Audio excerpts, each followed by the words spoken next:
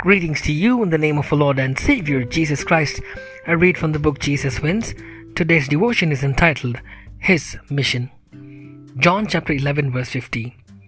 It is expedient for you that one man die for the people.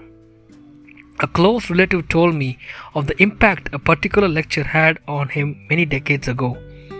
In order to visually illustrate the inclusivity of God's grace, the professor took a piece of chalk and started walking all around the room, drawing a straight horizontal line on the walls, doors, windows, the complete circumference of the venue, until everyone in that audience found themselves sitting inside the parameters of the line. All are included in God's grace, the professor said. How true! Yet so many of us still struggle to believe that we are included. So what exactly qualifies us as recipients of God's grace? After the resurrection of Lazarus, the chief priests and Pharisees got together and planned to kill Jesus. The chief priest Caiaphas said to them, "You know nothing at all, nor do you take into account that it is expedient for you that one man die for the people." John adds an extremely important note. Now he did not say this on his own initiative, but being high priest that year, he prophesied that Jesus was going to die for the nation, and not for the nation only, but in order that he might also gather together into one the children of God who had scattered abroad. Caiaphas unknowingly had just prophesied what the mission of Jesus was: to die for the people. His statement is repeated after Jesus' betrayal. It was expedient for one man to die on behalf of the people. John chapter 18 verse 14.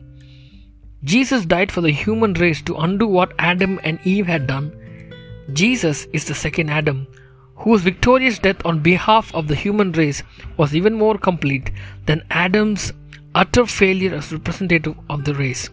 Paul explains, "So then, as through one transgression there resulted condemnation to all men, even so through one act of righteousness there resulted justification of life to all men. For as through the one man's disobedience the many were made sinners, even so through the obedience of the one the many will be made righteous." Romans chapter 5 verse 18-19. It's not about what qualifies us, but who qualified for us. He died for the people, and that, my friend, includes you. Let's pray. Dear Heavenly Father, thank you, Lord, for qualifying us.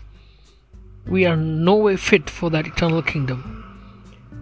It was Jesus' mission to make sure that we will all have an opportunity for eternal life. Help us to know this, Lord, and help us to know that we are included in that list. May we make it to that eternal kingdom. In Jesus' precious name I pray. Amen.